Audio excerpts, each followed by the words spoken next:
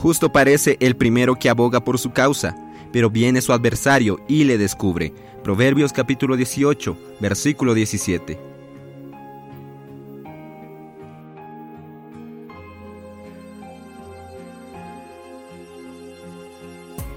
Amados hermanos, amadas hermanas, gracias al Señor por el día 6 de julio. Hoy en el libro Días Más Sabios, que el Señor pueda seguir iluminándonos con su palabra que está escrita en el libro de Proverbios.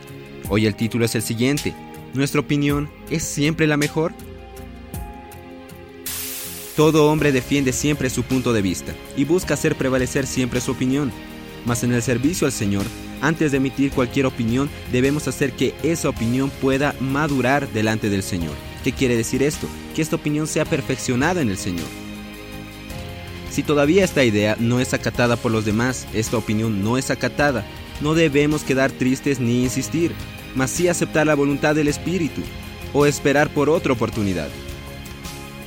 Nosotros nunca debemos considerar que nuestras ideas son las mejores y de que esas ideas deben ser adoptadas por los demás. El camino del Espíritu no sigue una lógica. El viento sopla para donde quiere y usted escucha su voz, mas no sabe de dónde viene ni para dónde va. Así es todo lo que es nacido del Espíritu, como lo vemos en Juan capítulo 3, versículo 8. Todos debemos aprender a ver y seguir el camino del Espíritu.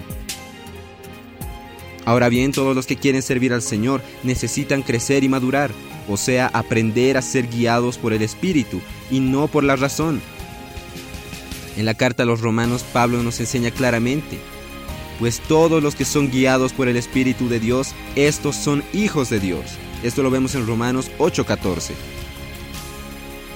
Si nosotros andamos guiados simplemente por nuestro raciocinio, seremos como niños agitados de un lado para otro, llevados por todo lugar, por todo viento de doctrina, por las artimañas de los hombres, por la astucia con que conducen simplemente a la caída.